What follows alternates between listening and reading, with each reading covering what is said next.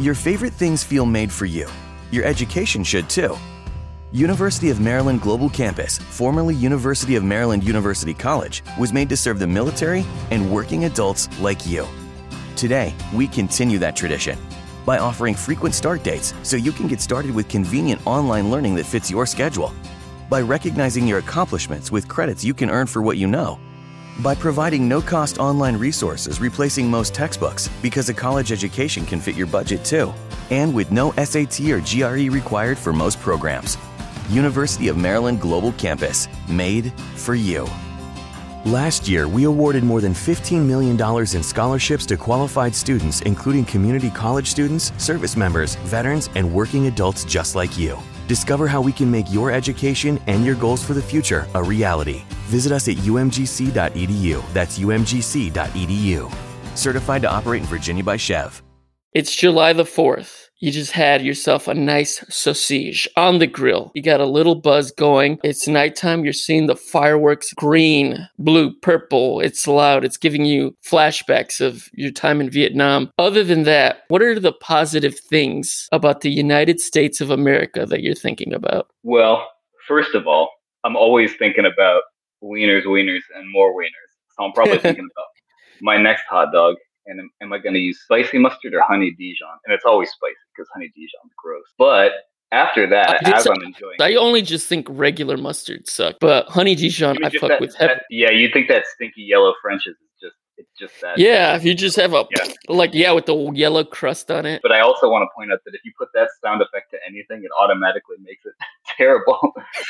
Yeah, like diarrhea. Yeah, it's automatic. What about that little yellow water that comes out before the real? You're like, fuck, you have to do an experimental, you have to do the initial squeeze of it on just a napkin or something, just to be like, I don't want that wet shit on my dog. What I'm really thinking about, we're kind of getting back to basics in the country. I think we're feeling a little more 50s, 60s. We're feeling some post-war prosperity. And what I mean by that is we're trying to reignite some Cold War action. And to me, that's as American as all the wieners that I'm eating. And I love that.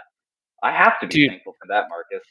It's like, throw in some fucking more wieners, throw in some apple pie with a nice slice of American cheese. Fuck that cheddar bullshit, that highfalutin cheddar. I want a Kraft single. I'm with you there completely, Danny. I'm glad we're on the same wavelength, because I was thinking all this shit, the war on terror, the war on drugs, all these fake ass wannabe Cold Wars have been shit. They have been shit. They have been spin-offs to the classic Cold War. And now we're finally getting to the legit sequel, the Fast and Furious sequel to the Cold War. Cold War II, starring China, featuring Russia, instead of before where Russia had the starring role. Now you have a dual villain, like all the best Batman movies. The first one was just Joker. But once you get two villains working together, it's way more exciting. It's way more fun. So I am too thinking about that when I'm having a nice big wiener betwixt my gums.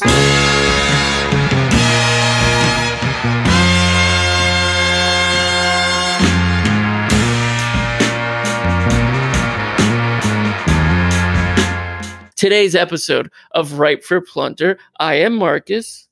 And I am Danny, and it's good to be back, Marcus. It's good. It's been a long while. We took a big old break because, unlike other podcasters, we have real jobs. We have to work for a living. We got to put food on the table for our children and our children's children, whereas these other podcasters, they're just having a good old time.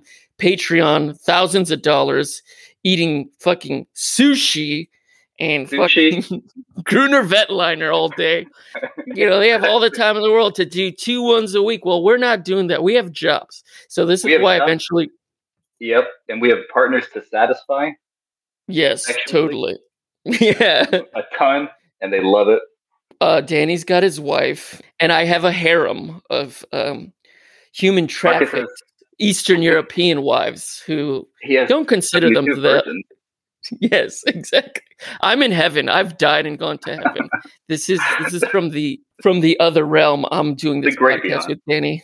Yeah, we're on some Beetlejuice shit. But anyway, so the second Cold War. We've kind of talked a little bit about it, but we're going to definitely get in a little deeper because we were thinking about what would be good to talk about July the 4th. And I think it's good to talk about the fact that we're maybe not repeating history, but as Mark Twain would say, we are rhyming with history. We're trying to go back to the bad old days. I feel like we're not in the right world. We're in the Nelson Mandela effect, crazy, bizarre, fucked up world where everything horrible just keeps on happening. Is that the feeling you get?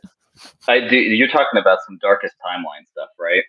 Exactly. I think we're in the Community episode where we went to the one where the apartment went on fire and Joel McHale lost an eye. That's the universe we're living in right now. Exactly. Britta's hair is colored. Yeah, everything is pretty terrible. Yeah, everything sucks. But there was this wonderful article. It's called Media Applaud the New Cold Wars, but could US be more aggressive, please? I think he's being a little sarcastic.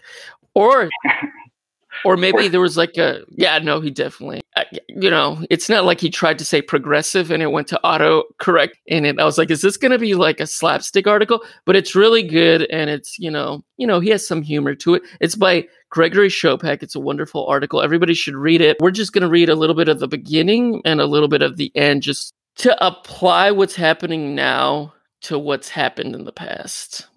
If you dig what I'm saying. Yeah. That so jives. Kitty cat. that jives. I ain't on some turkey shit, dude. This is the real truth. So yeah, I'm just gonna read a little bit of this article. So let us go. This is Gregory Chopak. U.S. media are fixin', and he does fixin'. There's no G. He's getting colloquial with it. He's one of us. Yeah, for sure. Yeah. U.S. media are fixin' for a fight with China, Russia, or both. Commentary on the recent G7 and NATO summits, as well as President Joe Biden's meeting with Russian President Vladimir Putin, was replete with examples of news outlets praising the Biden administration for ramping up new Cold Wars with China and Russia, and criticizing it for not being even more aggressive, as it propagandized about the U.S. supposedly fighting for democracy. This coverage betrayed a total indifference to the potential cost of these hostilities. A Wall Street editorial explicitly praised Democrats and Republicans for escalating the possibility of a nuclear war. A bipartisan consensus, this is a quote from the Wall Street Journal article, a bipartisan consensus is forming that accepts and capitalizes on President Trump's 2019 exit from the Intermediate Range Nuclear Forces Treaty, INF. This is good news for American security. End of quote. But this is one of the things that we've been going back to, or I think, or maybe it's other people that we talked to about this. The idea is like everybody hates Trump about like frivolous shit, but when it's like about war with him being aggressive and belligerent to other countries, that's when the US media and Western media is like, okay, Trump, I disagree a lot with the guy, but this is the day he became president. When he bombed Syria, when he bombed Afghanistan, that's when they're not a peep of criticism from the media elite. They're like, this is fine. We just don't like him being rude and boorish and giving Big Macs to a high school basketball team. That's where he's wrong, but not as far as like... Yeah, in terms of bombing. Well, I was just going to say, first of all, Big Macs should be given to all high schoolers all the time. That's the raddest shit totally did. For sure. But it's also just fucked up. And I think the article goes into it a little bit about how there's all this coded language talking about like American security, for example, really just means sort of the right to invade who we see fit and to overthrow who we see fit whenever possible. So, and that's, I guess, the stuff that Trump was really bad at was sort of the encoded stuff, whereas Biden talks about, being like tough on Putin or something like that. What that really means is just, it translates to sanctions, for example. Exactly. It's sort of like they want you to be the quiet, polite bully. Like you're doing all the horrible actions, but just don't up and say it. Say we're going to do this because we want their oil or we should kill the families of terrorists. You're not supposed to say that. You're supposed to just do it and be like, I wish we didn't do it. That wasn't our intention. That he sort of gave up the game. Pretty much. And just real quick to end on the first part of it, is the INF treaty between Washington and Moscow banned all nuclear and non-nuclear missiles with short and medium ranges, except sea-launched weapons. The journal, Wall Street Journal, argued that the INF constrained a U.S. nuclear buildup while China was free to develop its nuclear arsenal. Yet China has an estimated total of 320 nuclear warheads, less than 6% of the size of the U.S.'s 5,800 warhead nuclear arsenal. And that was data given by The Nation, which is, I mean, doesn't that treaty seem like a good idea to not get into war?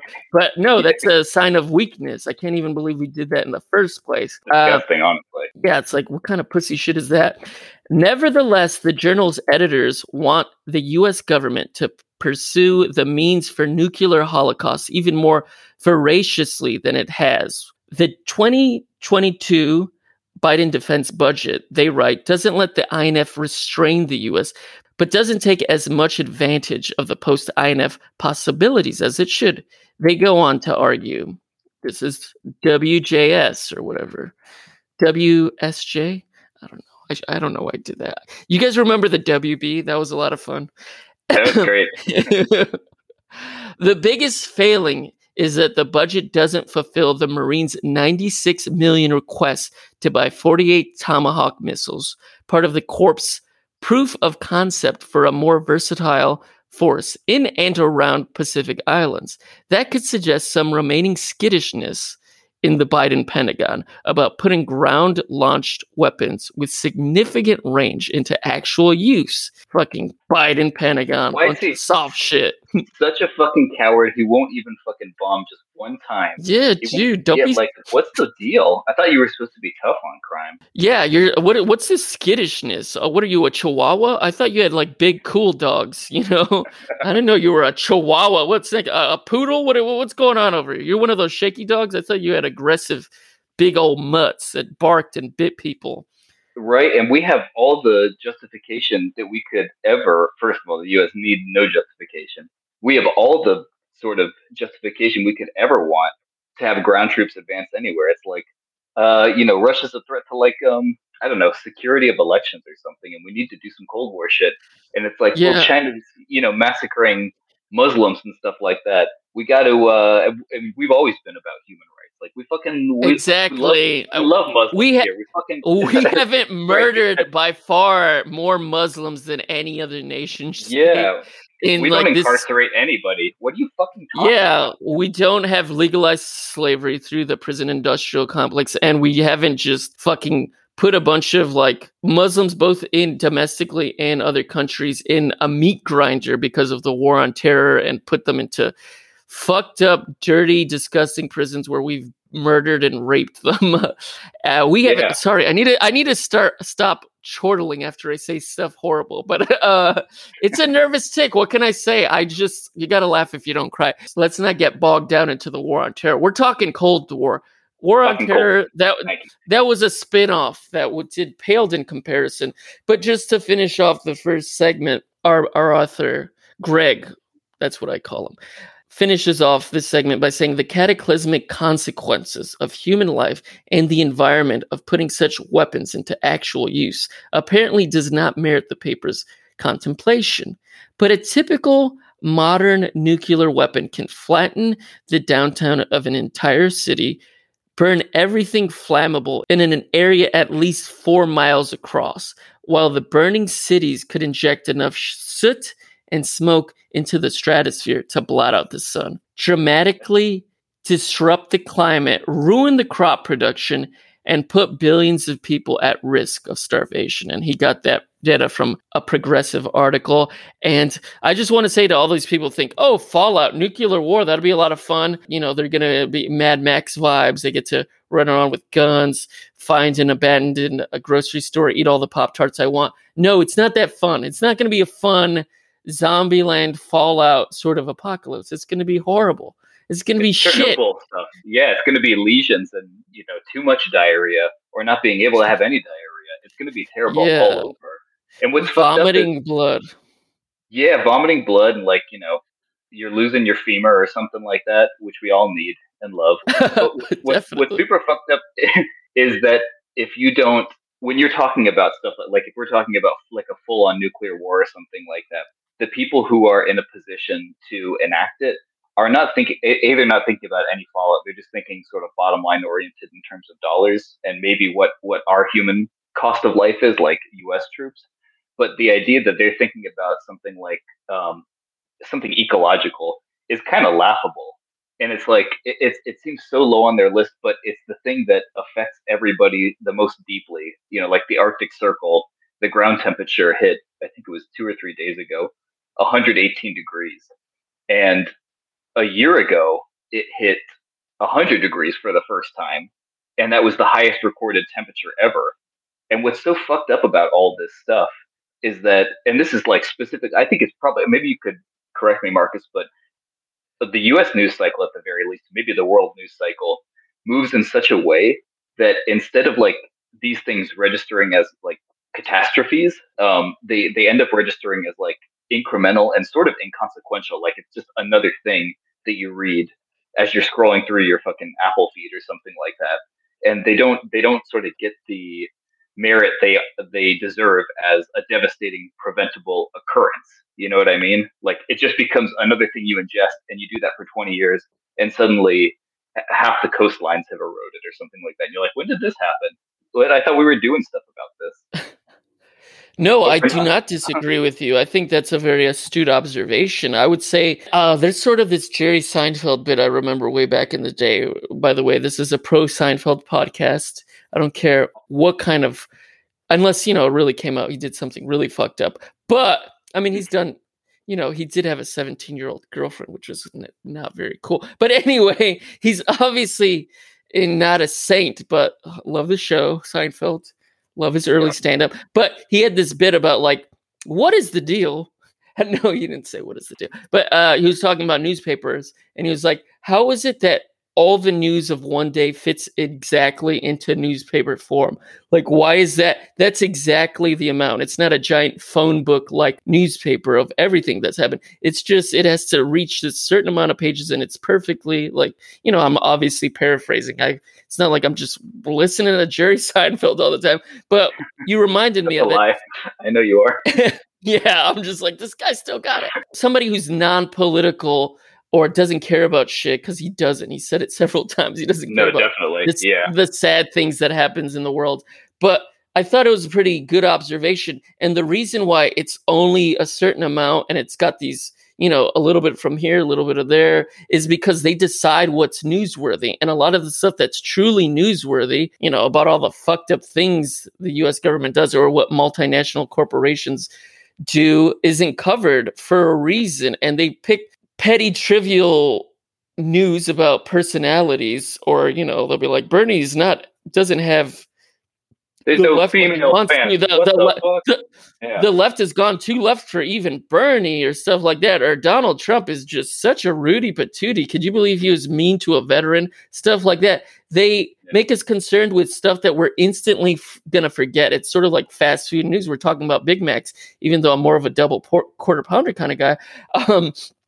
Like it sort of feeds the amnesia of America. It's like, don't concern yourself with the things that actually matter, and that would have you sort of put things in a historical context and sort of give you a broader understanding of why things are happening the way they are. They want you to have little snippets here and there and instantly forget about it. Be up in arms about one thing, forget about it, and then there's this new thing. It's sort of like, it's not only the profit mode, but it's like what's going to disrupt one of the revenue streams for our newspaper or cable show. Like, are we going to shit on, are we going to talk about Exxon Valdez giant civil case for like destroying the environment in like South America? Right. Are we going to talk about that when that's going to upset, our advertisers or even car companies? They're all connected. So it's all, they give you what we want to, like, you're not getting a smorgasbord of information. It's like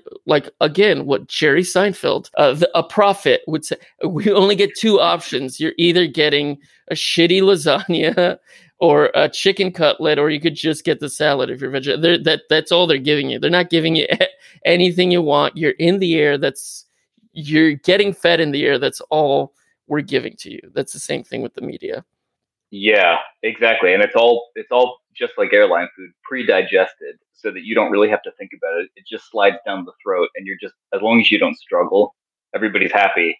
And I think you made an interesting point, Marcus. And this is not an anti-media tirade, like, but there's a lot of things that should be kind of anti-media, specifically like their ties with power players and big money and shit like that. Like when they're just the propaganda arm of something. But what's so wild is that a lot of these things will pop up, like the Surfside collapse, for example. Where there's a huge death toll. It's the condo in Miami that collapsed recently, and I think it's like there's 159 people that are still missing. And at this point, they're just dead. There's no way to survive beyond that. Even if they were surviving initially, 3 days of no water or losing air, you're just not going to make it. But the way that was presented is, holy shit, look at this. This condo just suddenly fucking came crashing down in Miami. Who could believe such a thing would happen? When, Yeah. you go back a little bit and it's like, okay, well, in 2018, the contractors came by and they were like, hold on, all the rebar and the concrete is all fucked up and rusty from seawater because you guys don't give a shit. And they're just like, that sounds like that sounds like a problem for tomorrow. We're on island time. I don't give a fuck about this. But even worse than that is you've got it's the American Society for Civil Engineers. It's basically, they give the U.S.'s infrastructure across the board kind of grades according to how good or bad they are. And for the last 20 years, we've been in D territory, and the worst grade you can get is a D minus, and we've been either D or D plus. And it's only in the past year that we've broken a C, but that it just points out how dismal things are. And what it paints is not this freak occurrence of a condo collapsing, but this larger thing of, we're going to have way more catastrophes just like this. And that's another thing I'm thankful for in America, that our catastrophes are homegrown. Thank you very much. We don't need any outside interference from another. But Anna, they don't put it in the context of climate change either. They don't want to talk about that. Is that Florida's going to be fucked because of climate change? But that is a really good point, and I just want to end off, because I'm not trying to read this guy's full article. We're going to obviously put a link in the description of the show so that you could read the whole article. Everybody, read more. That's what the lamestream media wants you to just eat up all their CNN, fake New York Times lying crimes for just nickel and dimes. I don't know what I was doing. I just wanted to do some slam poetry. Yeah. I'm the scat man. You heard it here first. He ends the article, our boy Greg, by talking about this New York Times article, talking about all the human rights violations of Russia. And, that's the whole thing. Joe Biden's being strong and muscular about human rights in other countries. He's not taking all this nonsense anymore. But our boy, he talks about all the horrible crimes that is committed here in the United States. And he calls back the founder of the website, FAIR, Jeff Cohen, who wrote in a Salon article back in not too long ago, but on June 22nd, there is no more precious human right than the right to be free from jail or prison. So it's a human rights violation of epic proportions that the United States has more than 2 million people incarcerated, way more than any other country. End quote on Cohen. And then he wraps this up by saying, there's also the human right to not be shot to death by the police, but more than 5,000 Americans have died that way since 2015. These extrajudicial killings are also discriminatory. Black people are 140%, and Latinx people are 80% more likely to be killed by police violence than whites. The U.S. tortures migrant children. It executed 17 people last year, 22 years before that, and has been the only country in the Americas to execute anybody for 12 years running. The U.S. government, of course, also habitually curtails thousands of humans' rights by invading their countries and killing them. Nothing in the New York Times articles pointing out Russia's human rights violations betrayed a concern for such rights violations, which, unlike anything that happens in Russia, his audience might actually be able to affect. That's you guys. We can do this. We can do it. Yeah.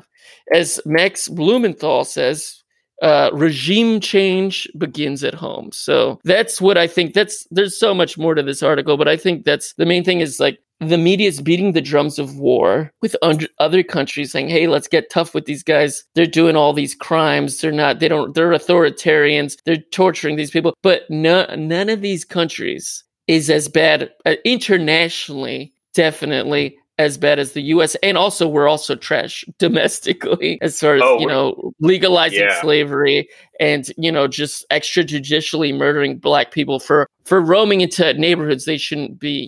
We do lynches by gunfire these days. So I thought that it's a great article. And I think that's what we should be thinking about July the 4th is that all the rhetoric we talk about, democracy, freedom, liberty, we are the opposite of that. We are the slave masters of the world. We are the terrorists of the world. We have a giant gun, or I should say nuclear arsenal aimed at every fucking country that looks at us crossways. And we're like, we will drop this bomb if need be. And if not, we're going to do these coups. We're going to orchestrate these coups. We could just bomb you, send our drones. We could do whatever we want.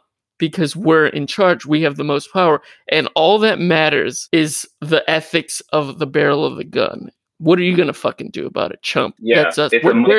We're Dirty Harry. If Dirty Harry was a criminal, I mean, which he kind of was, but he sort of was. But no, for sure. It's a might makes right kind of thing. Exactly. It's like, what? I don't need to fucking justify this. My gun, my sword is at your throat. What are you going to do? It's either life or death, buddy. That's the thing. When you're judge, jury, and executioner, and you have, the UN on your side, and even if you don't have them on your side, what the fuck are they going to do? Because you still have the bigger sword or the bigger gun. And I feel like a good litmus test or good rule of thumb is if the United States starts talking about a cause in a different country where there's some kind of human rights violation or there is some kind of, the U.S. throws around the term authoritarian all the time. And I don't think that word means exactly what they think it means because we're authoritarians, like our government's authoritarian. But anything that has any kind of like socialist bent or something, obviously they're like, these are fascist. But anytime something like that pops up, you should just instantly be skeptical. In fact, you shouldn't be skeptical. You should just think the worst. You should think that the U.S. is like some kind of fucking pervert sitting at a dinner table around a bunch of people.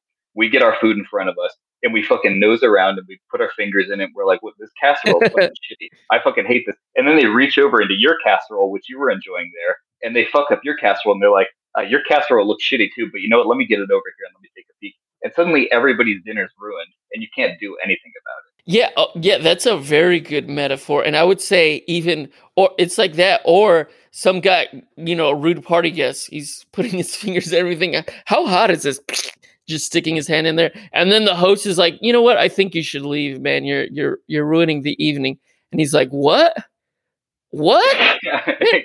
Fuck you. Like, and then he comes and he leaves and he gets all his boys and then they break in and they just massacre everybody in the dinner party.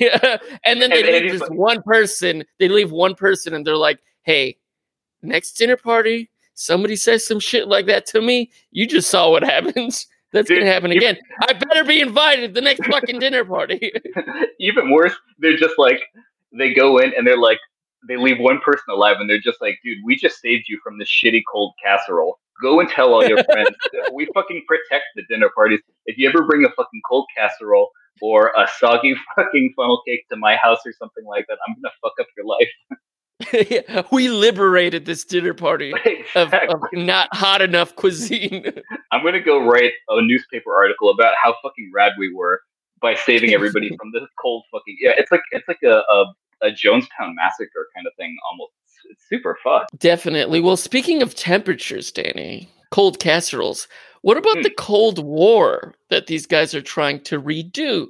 Like, what was the first Cold War? What is a Cold War anyway? It just sounds like you're dealing with somebody passive aggressive, like your mother-in-law being like, oh, I'm not going to snap off on her, but I'm definitely going to be snide with her. And she's going to know. Like, it seems a Cold War seems harmless, but the fact is that the Cold War wasn't just a Cold War. It was a Cold War between two nation states against each other, but it was also a series of real wars like Korea and Vietnam, and just massacres that we funded and coups that ended with there's more bodies. Like a lot of people say, oh, Stalin was worse than Hitler because he killed more people than him because he was around more. He killed his own people, but no one ever talks about like his own people, like they're all like family or something. Give me a break.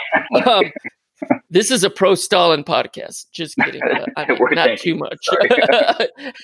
Not too much. But it led to a series of like murders that, if you could count all the murders that happened between the end of World War II to the end of the Cold War, and that's being generous because we have more blood out of our hands after that too.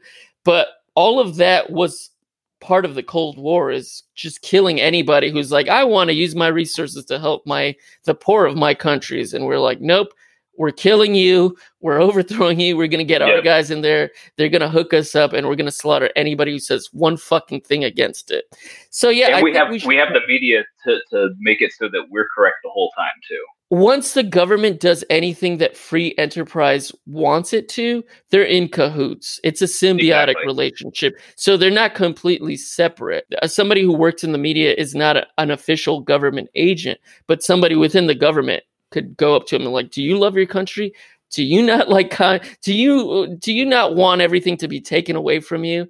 Will help your country. They recruited people in the media, and I still think they do today. And I don't know if we've talked about this in our this pod, or an older one, which we'll discuss later in a further date, our old pod. But it's all a part of Operation Mockingbird and the cultural Cold War. We recruited people to say, or the U.S. government to say whatever we fucking wanted because it was your civic duty. It's not anything suspect if you're trying to help your country. So propagating misinformation or disseminating misinformation is fine within the Cold War context.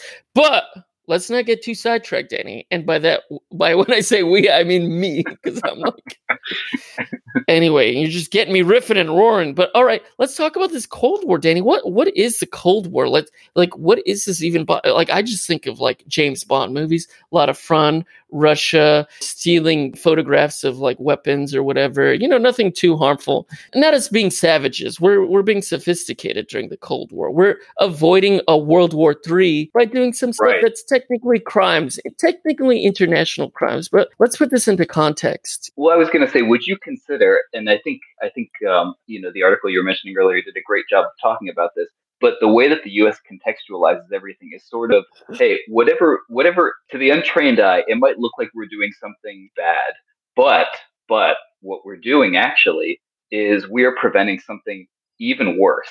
So exactly. How we can contextualize this is like, look, we might be doing some bad shit in country and out of country. We might be doing a lot of drone strikes right now. But if China had their druthers, then the whole fucking world would be, a communist regime, or it would just be a totalitarian nightmare. Or if Putin had his way, then he would reform gulags immediately, and every gay person would lose all their rights, which we have always had here in the United States, and nobody ever had to fight for them. And it would be a big problem. So that's sort of how I think of the U.S. engaging in Cold Warfare. There's nothing really, and it's interesting that you kind of brought up the delineation between, cold and hot war. A hot war just being like an all-out fight that everybody fucking knows is happening, World War III style. But the Cold War, again, as you kind of astutely pointed out, is not really cold at all. If it's gotten to the point of a Cold War, there's already been sort of bodies by the wayside. There have been, casualties either in terms of sanctions or politically or socioeconomically.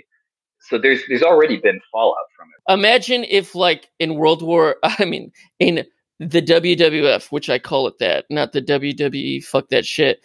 But if instead of, like, you have the big rivals, let's say Undertaker versus Stone Cold, or The Rock versus Stone Cold, instead of them just having, like, before they get to WrestleMania, where they just have the two heads fight each other, they're just having their minions, like, Undertaker is having like his little, what did they call them with Farouk and Bradshaw, the acolytes. They're having all the people who work for them wrestle each other, but their matches are brutal and people are like breaking their legs, passing out. Everyone's like, and all the while Stone Cold is like, oh, I'm eventually going to fight you, but you never get to bust a nut and watch the two big dogs fight. They're just killing all the jobbers. All the like weaker wrestlers are just getting killed in wrestling matches. Like The Rock is like sneaking in like fucking barbed wire bats into the ring so that this motherfucker Farouk beats, I don't know. Who's a good, I don't know. This is a crazy wrestling metaphor.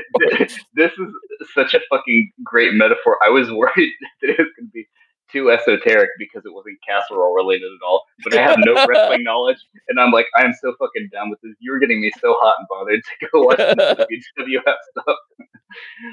Yeah. So Stone Cold Steve Austin is like, hey man, I'm really invested in this X-Pac versus, I'm trying to think of one other like kind of shitty, Tommy Dreamer, somebody. This is after ECW, and he's like, hey, X-Pac, here's what you do. Stab this guy in his throat instead of like just pinning him down. Then he's dead. That's what it would have been. It would have been so bizarre. Vince McMahon would have been doing some next level shit. But anyway, that's what the Cold War was. Like there was like, oh, it's a Cold War. But meanwhile, everybody's dying in all these, in Vietnam and all these other countries or smaller countries. But anyway, so Danny, let's try to get into the sort of historical context, because we've been kind of riffing and roaring, which is good. I love all our juices, all our gas. Sure. Danny, close your eyes, close your temporal eyes, and open my third eye. Open that mind's eye so that you can peep through the astral plane. I'm feeling it deep in my third chakra. I'm moving through now. Where are you taking me, Marcus? Imagine, if you will, Danny, you just won the war for the entire world. Oh. But there's this other guy. There's this other fucking guy who also won the war for the world. Yeah, like you guys were a team at first, but you never fucking liked this guy. You just did what you had to do. That the enemy of my enemy is my friend type of shit, but you're not happy about it. So you guys both won this war, but you won the war by inventing the most diabolical weapon in the universe to make sure you won 1,000,000 times over. You've harnessed the power of the sun to win in the most fucked up way imaginable. But the other guy, so you were fighting, let's say it's a tag team match. No, I'm not going to do wrestling again. But your team member that you don't really like did more than you by just throwing mass bodies, throwing bodies in front of bullets and bombs, just like saying, hey, these cats are going to run out of bullets and bombs if we just throw our people. So they just threw their own people into the meat grinder. But that's how he helped you win that war on the first front. That's cool, but we can do it better, I think. Exactly. So that power you were given by mad science has made you think to yourself, I've made the worst weapon in the world to save the world. I should have the spoils of all the world as gratitude for me saving the world. I should rule the world since I saved it. I want the petroleum of West Asia. I want the fruit of Central America. I want the tin from South America. The palm oil from Africa. The minerals from all over.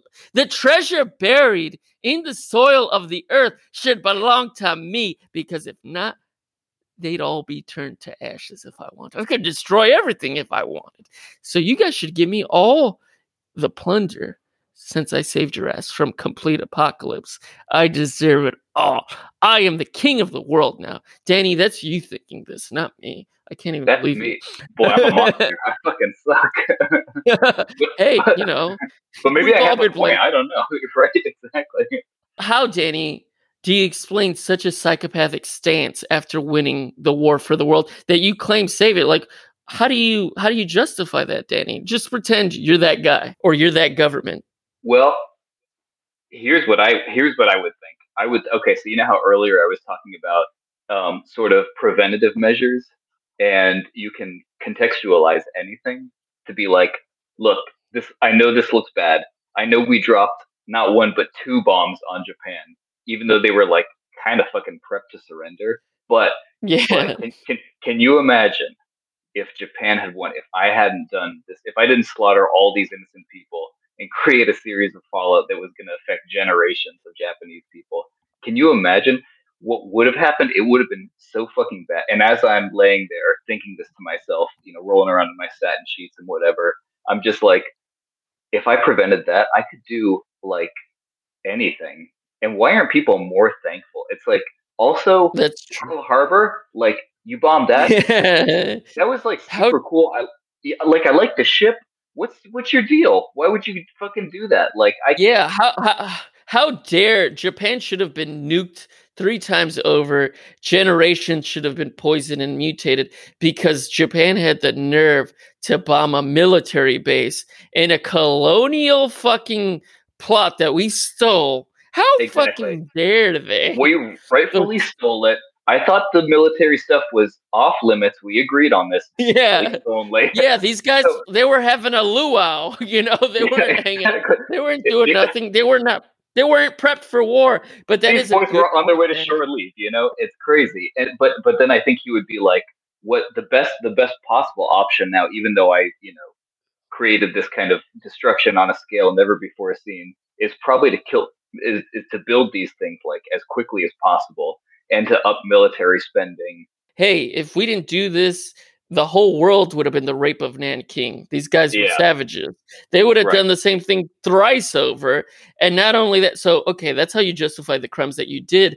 But what about the crimes that you're about to do? The way that I think you would say that is by saying the other guys who helped us win the war, they're the worst. Whatever we do is going to pale in comparison to what they are, the living embodiment of Satan, and they want to make us all slaves. So anything that we do is justified, because if not, we're all going to the gulag. There's no more grocery stores. We're all getting rations of fucking turkey jerky and vodka, and we're going to be living in misery. That's the way that you justify that. It's all, how do you not only do international crimes that are, overthrowing governments, killing people, but you have to convince the working stiff, the plebs in your own country that all your horrible crimes are justified, because, hey, if not, fucking the commissar is going to take your fucking brewski away from you. Take away your pork loin, and he's going to give you some shit vodka. And he's going to give you a copy of Das Kapital to read, and he's going to bang your wife in the back room, and it's going to be terrible for everybody. All the temperatures are going to drop 60 degrees. No more hot dogs.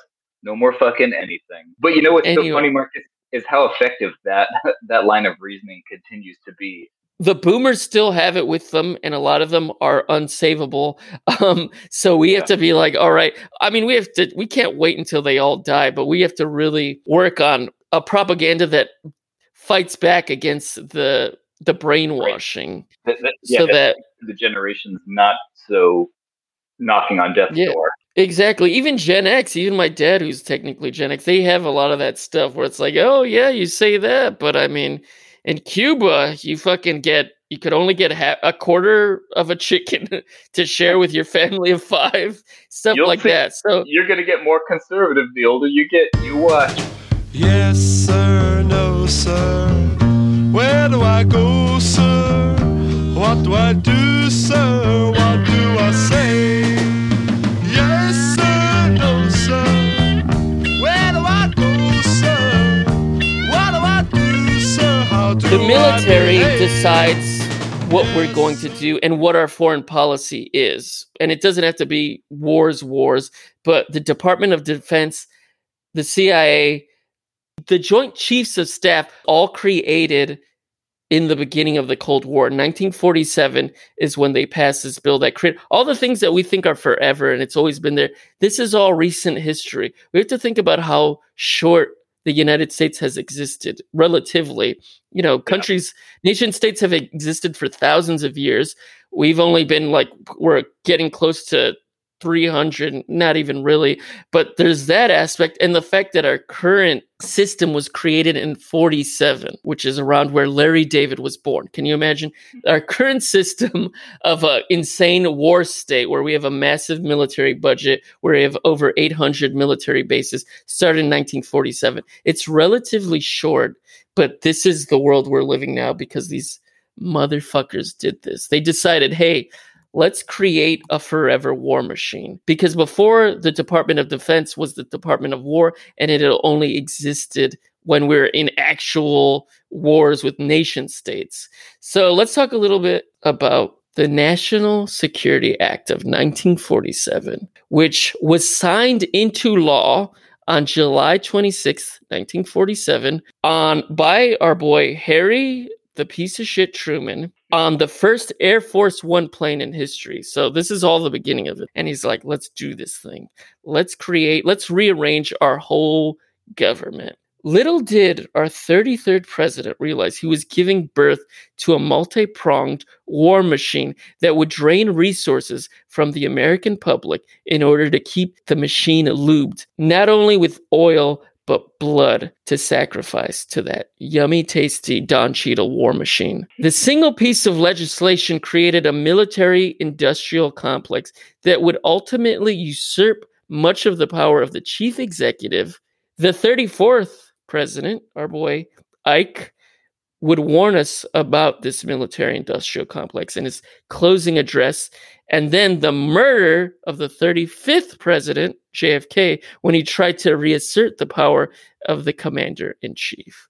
There, I said it, bombshell. JFK was killed because of the CIA and the Pentagon, because he's trying to get out of Vietnam, and he was like, fuck it, Cuba's lost. They were like, no, we got to get this thing going, bro. We got to get this blood and oil for this Cold War, bro. Get out of here. JFK, relatively to every other politician, he was cooler than most, but he still kind of sucked until the Cuban Missile Crisis happened. For sure. That's when him and Khrushchev were like, man, I don't want to be I don't want to be the guy who destroys the world. I don't want to be the guy who does a nuclear holocaust and we're all living Mad Max. And he started realizing how nefarious the CIA and the military was. The thing that made him great, or potentially a savior kind of figure, is that he kept on learning from his fuck-ups, and he did many fuck-ups before he got killed, but each time he learned something for it, and he distrusted the military more and more, and the CIA.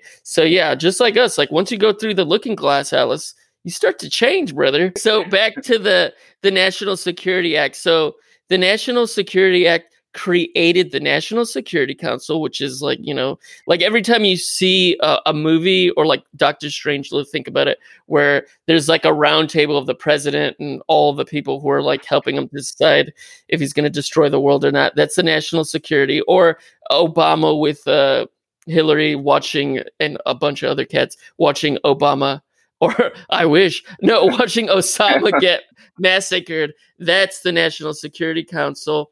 The National Security Resource Board, the Munitions Board, the Research and Development Board, the Office of the Secretary of Defense, which would turn out to eventually be the Department of the Defense, the Joint Chiefs of Staff, which is like a bunch of fucking evil generals, and last but not least, the Central Intelligence Agency.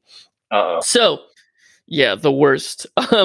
Nearly a year after the passing of this bill in Congress in June 18th, 1948, the Infant National Security Council approved the top secret directive NSC 10/2, which sanctioned U.S. intelligence to carry out a broad range of covert operations, quote unquote, propaganda, economic warfare, preventative direct action, including sabotage, anti-sabotage, demolition and evacuation measures, subversion against hostile states, including assistance to underground resistance movements, guerrillas, and refugee liberation groups, end quote. The CIA was... Yeah, right. That's a fucking broad range of power. Anybody not directly involved in our agency is fucked. We could do any kinds of crimes internationally, pretty much. Our law in America is worth more than international law. Exactly. So the CIA was pretty much made into a paramilitary organization. George Kennan, who sponsored the NSC, and this is actually direct from the book that I'm reading now, which we could talk about, that could be its own thing. So George Kennan, who was like the the guy who sort of orchestrated the Cold War, or the Cold War strategy, but he eventually was like, man, this shit got way crazy. Like, the Cold War is insane. What we're doing is fucking off the rails. And by the time Reagan, he was alive when Reagan was president, he was like, our foreign policy with Russia is like unhinged. This is insane. Like, he's acting like Reagan was Trump, but he started it. He was sort of like a liberal Cold Warrior, but he sponsored NSC 10/2. He said later, in the light of history, that it was the greatest mistake I ever made. Since the law authorized violation of international law, it also established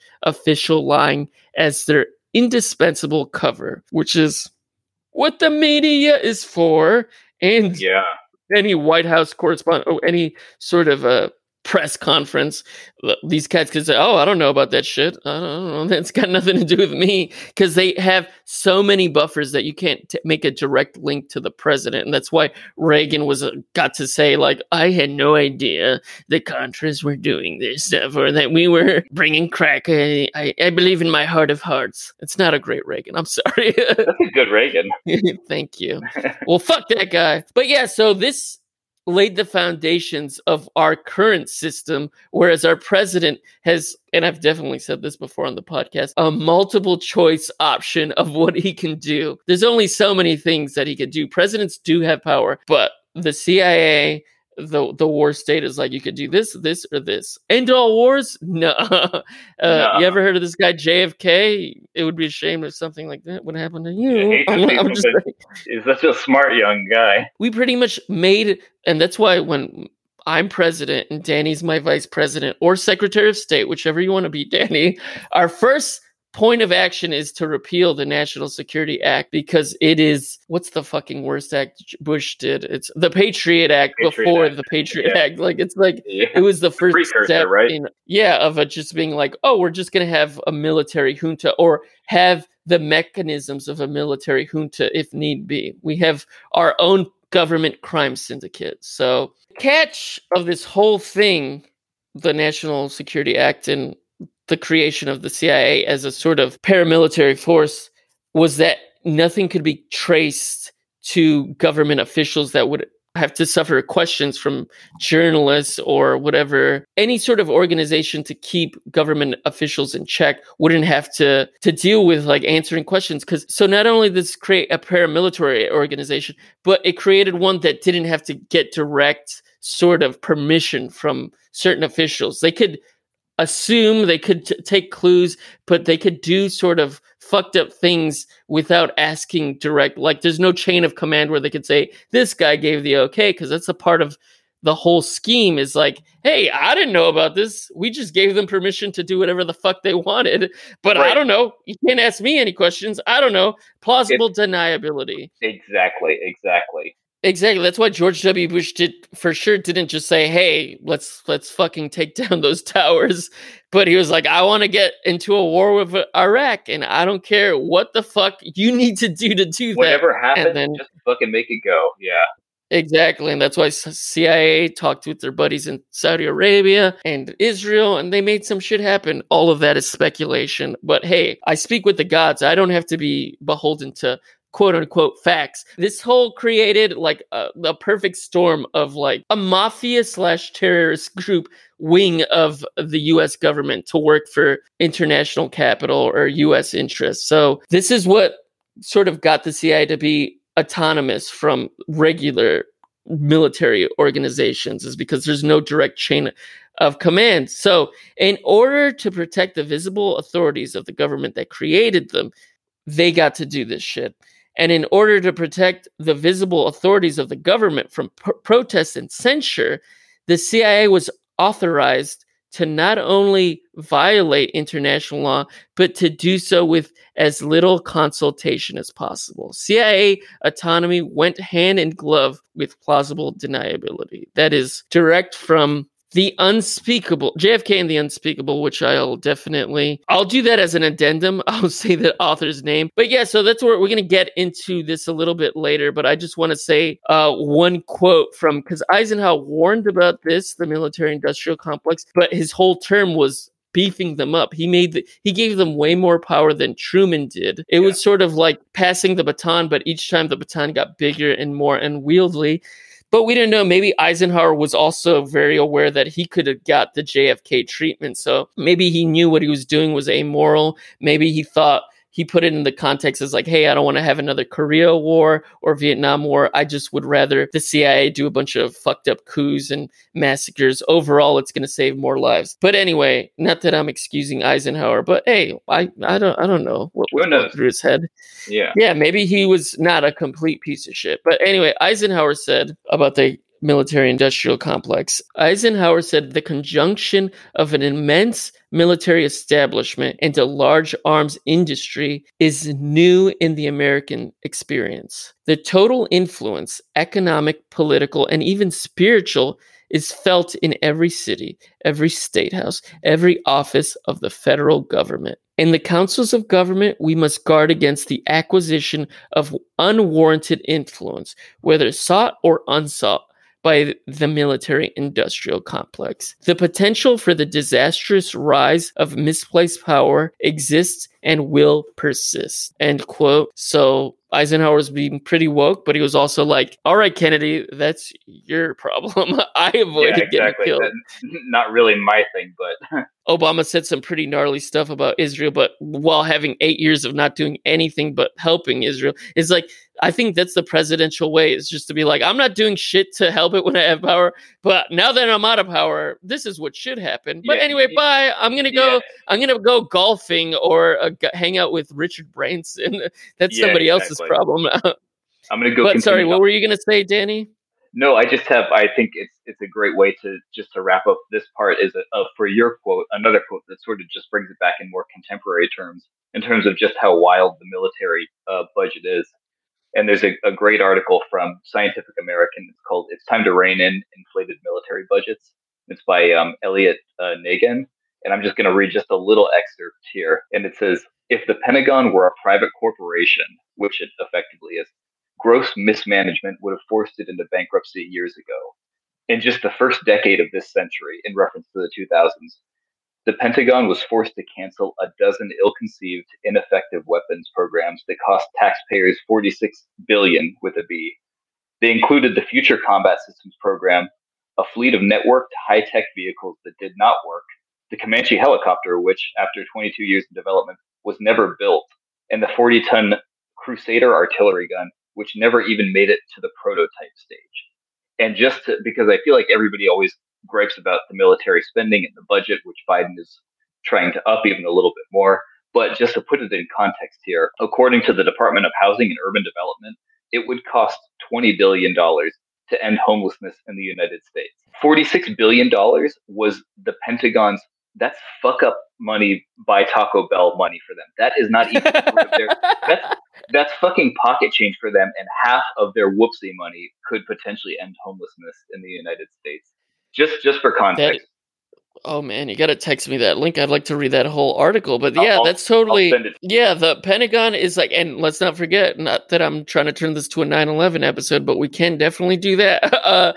Yeah, like the day before, September 10th, 2001, there was like a missing, I don't know, I'm not sure if it was probably in the billions rather than the trillions, but there was this big chunk of money that was missing in the Pentagon. And Donald Rumsfeld had a speech where he's like, we're going to do a more streamlined and more smart spending, that we're spending too much money. And where'd that money go? I don't know. Maybe to start 9/11 and the new war on terror. Maybe that's where it happened. Or maybe they didn't want people to see. They just blew it on, like what you were saying, like some fucking weapons that turned into dog shit. So they had to do a giant distraction to justify them continuing to get money instead of them doing an audit or being like, oh, why the fuck are we spending all this money on this bullshit? Yeah. The 9/11 happened. Yeah, exactly. And I'd just like to add real quickly, rotten hell, Donald Rumsfeld. You can suck up. Yeah. Oh, yeah. R.I.P. Rest in power, Donnie Rums, or Rummy as we called him Big in high Rummy, school. as we like to say. Yeah.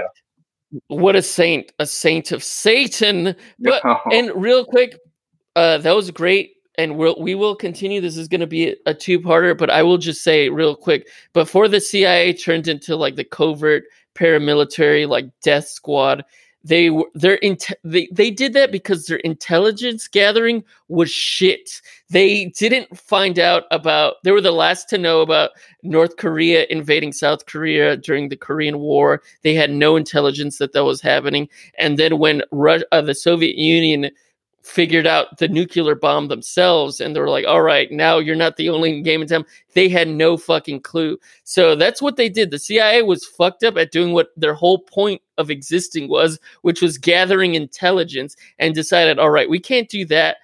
Gathering intelligence in other countries is too hard. Let's just do all the bad shit that we think they're going to do, and let's do it before them. So that's what and now they're really great at that. They've done, now the CIA is like the puppet master. They exist all over in different forms of government and media and private organizations, but that's what they did. They were like, we can't catch these motherfuckers. That's too hard. Let's just be the motherfuckers. Let's do the bad things to them before they do it to us. So that's the CIA's game. That's the Pentagon's game. And that's who's really calling the shots, not the fucking president. Unless we get a president who, was in the military, and God willing, let's get our own Napoleon. That's what we need in this. All right. So I guess that's the end of the first parter. But all right. Yeah, this is a good one. This is the first part of, I think I've decided on the title of this. It's a Simpsons ref. NATSEC Supermen are our superiors. That's going to be amazing. I love it.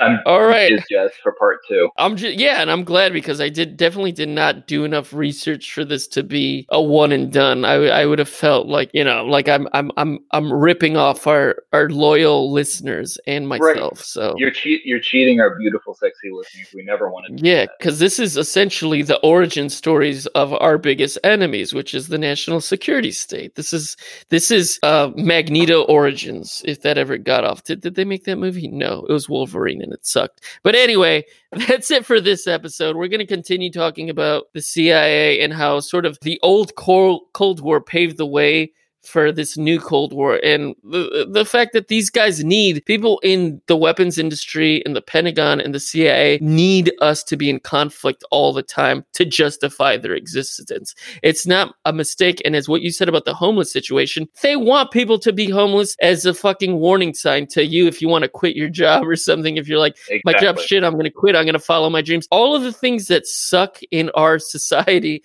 is because they want it to. The military, the CIA, they exist to protect capital and people who are super rich, and to keep a bunch of people in poverty so that they could more money for them. It's a tale as old as time. It's not new information. I know a lot of you are saying is like, I already knew this. We're not trying to convert the people who are already converted. We're trying to talk to everybody else. Stop being a slave.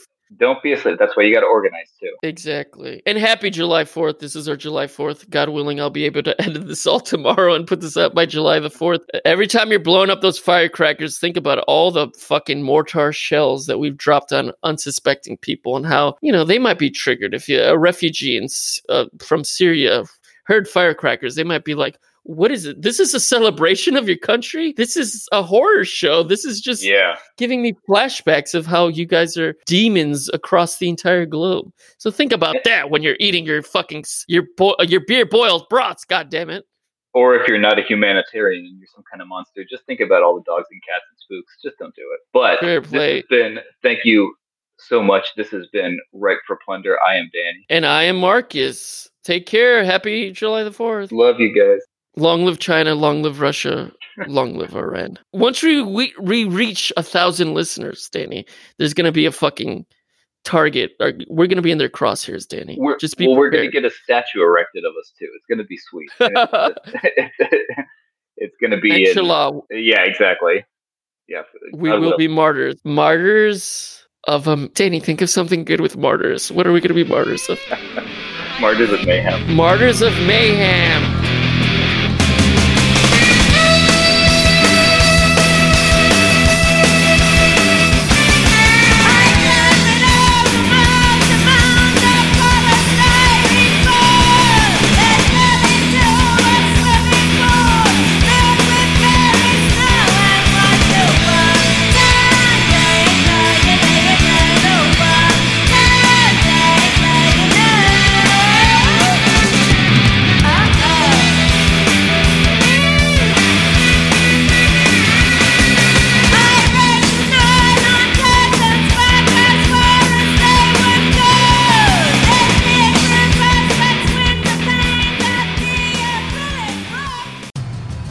Your favorite things feel made for you.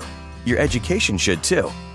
University of Maryland Global Campus, formerly University of Maryland University College, was made to serve the military and working adults like you.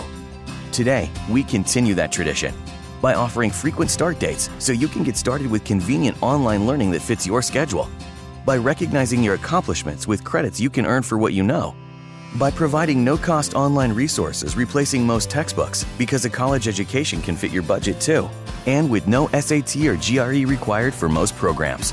University of Maryland Global Campus, made for you. Last year, we awarded more than $15 million in scholarships to qualified students, including community college students, service members, veterans, and working adults just like you. Discover how we can make your education and your goals for the future a reality. Visit us at umgc.edu. That's umgc.edu. Certified to operate in Virginia by Chev.